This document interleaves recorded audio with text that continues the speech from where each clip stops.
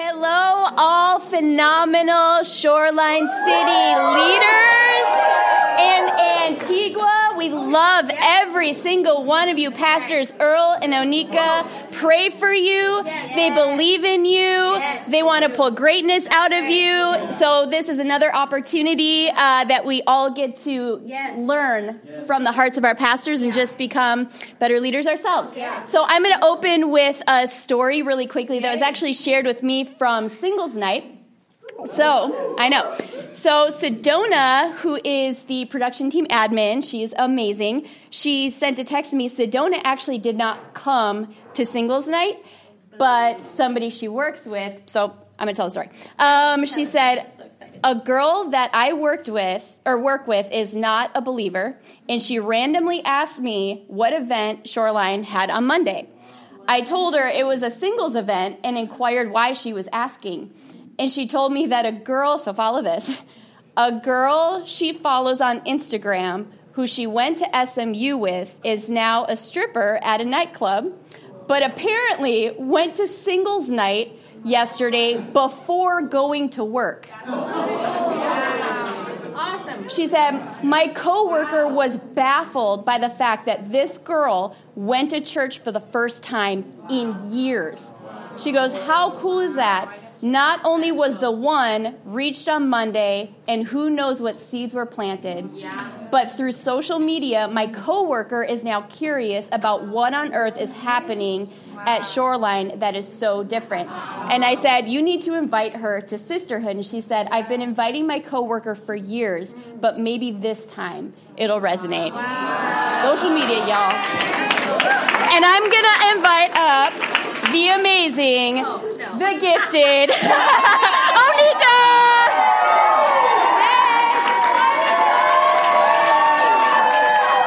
Love y'all so much. So excited for this season that we're in as a church. How good is God? He's so faithful. Antigua, can you see me? Can you hear me? Can they see me, hear me? I love you so much. So thankful for y'all. This is the camera, right? Love you. And perfect. Hi. And then Serve Team who's listening as well. We're so thankful for you. What about the singles night? What about that story? What about that story Rama just shared? What about Easter? I mean, what in the world? How faithful is our God? Earl sends his love.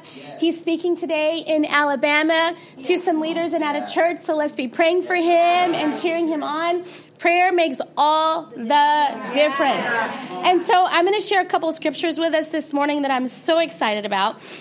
We've heard this scripture before, many of us, but I was reminded last night as I was falling asleep, I was praying about our time together, and I was like, God, what do you want me to share? Took me to Acts 5:38-39. Basically, the church leaders of that day were just crushing things, doing amazing things for the name of Jesus. Like amazing things, putting their lives on the line, teaching in places they weren't supposed to teach, being so revolutionary and just stepping outside of their comfort zone, just like all of us. And they knew what was on the other side of their obedience, and they even thanked God after the opposition. Wow. And I think sometimes as leaders, we question God when there's opposition. And we're like, God, did you really call me? God, are you really in this? God, I thought you said you're... But they thanked God because after they stood up for Christ, they actually went through a beating. And they even counted themselves worthy that they could defend the name of Jesus, which is just a whole nother, I was so challenged by that because sometimes, just like you, I get discouraged when there's opposition, and it makes me wonder, why is this so hard?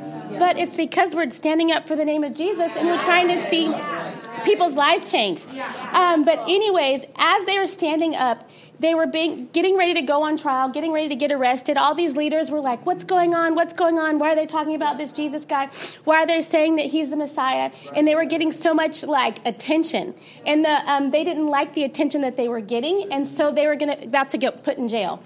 And so someone stood up for them. His name was Gamaliel. I think, is that how you say his name? Yeah, Gamaliel. And he stood up and he defended them because they were getting so much attention. So I think about this church that we're a part of, that God is doing. Our church is getting a lot of attention right now because of what God's doing.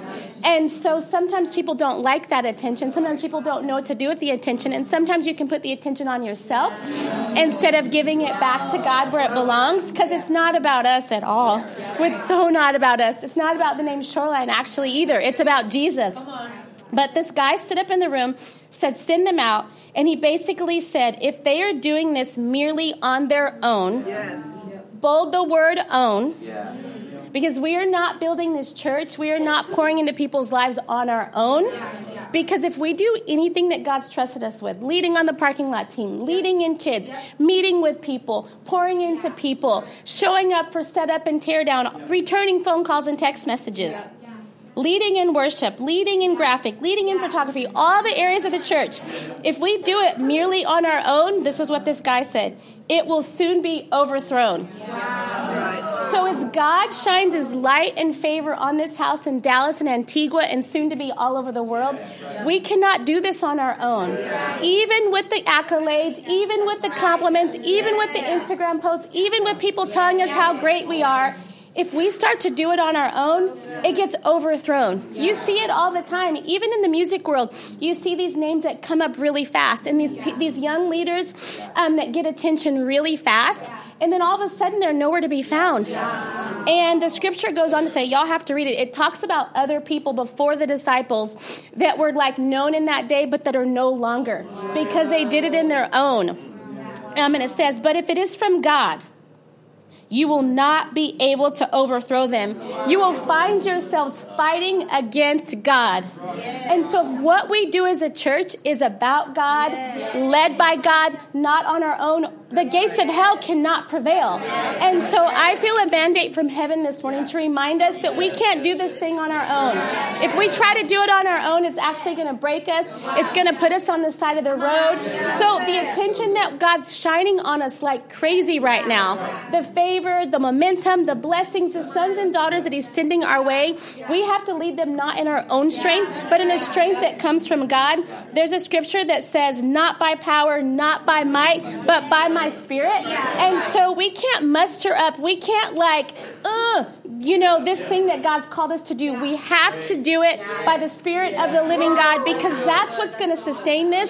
It's like, I think sometimes what happens is when people get attention quickly, they don't know what to do with it, and so they think it's about them, and they start to think that they're great. They start to think that they're amazing, and that's not meant for our shoulders to carry. The favor that God is giving us, the people that he's entrusting us with on our teams in this house, it's meant for us to give the praise and glory to God, because when we do, the Bible says, Ronak sent me the scripture today, that it says, when I'm lifted up, I will draw all men unto me. And so let's be a serve team that says, I'm going to lift up the name of Jesus. This isn't even about me. It's not even about my agenda. It's about the name of Jesus, because that means what we're doing will outlast us. We don't want to do anything that's like no longer in, no longer relevant. And that happens all the time, even in the body of Christ, because it becomes about you. This thing is not about Earl and I. It's not even about the name of Shoreline. It's about the name of Jesus Christ, because he's the one who can set captives free. He's the one who can bring an exotic dancer into the house and make her excited and feel loved and feel valued. So I think it's so important in this season. God's going to keep blessing us. He's going to keep sending his kids to us. But we have to lead the kids not to ourselves, not to our names, but to the name of Jesus Christ. Because when we try to lead to ourselves, it actually exhausts us, and it actually takes the wind out of our sails. At first, it's kind of cool, like, oh, they like me. They said I'm a great leader. They think I'm amazing. So it feels kind of nice. But it actually, after a while, you'll find yourself like a broken down car on the side of the road, because it's not meant for you to carry. And so we have to remember that people were drawn here not because of us, but because of Jesus. And we can't save people. We can't do things in our own strength. We have to say desperate. And I just want you to know that Earl and I personally are desperate. We are desperate for the presence of God. We are desperate for a move of God. We are counting on him to speak through us, counting on us to parent, counting on us to lead, counting on him to dream. We don't want to do this without him. I wouldn't even want to come to church if Jesus wasn't here. And because I'm not trying to lift up myself, I'm trying to lift up his name. And so I'm praying this morning that a new desperation, a new hunger, a new determination that's like, I'm not leading that meeting if the God doesn't show up. I'm not making that phone call till I say, heaven, fall on me. Give me the words to lead this person through a crisis. I'm not showing up to host if I'm not prayed up. Meaning I'm going to, even as I walk in the door, I press snooze. I didn't get to have a quiet time. But as I walk through those doors of Shoreline City and I show up at my post, Father God, go before me. As I sing a song, Father God, go before me. As I lead in this moment and I speak to a room, Father God, go before me. Even before I came this morning during prayer, I was like, God, I need you. I don't want Onika to be talking. I want the Spirit of the living God to grab a hold of me. So I impart that to us as a team this morning. I impart that we do nothing on our own, but we say, not by might, not by power, but by my Spirit. I'm leading, I'm standing tall, I'm affirming, I'm speaking life, I'm seeing chains fall off, I'm seeing miracles happen, not in my own strength, but in the strength from a desperation of God. Show up in Jesus' name. I love y'all.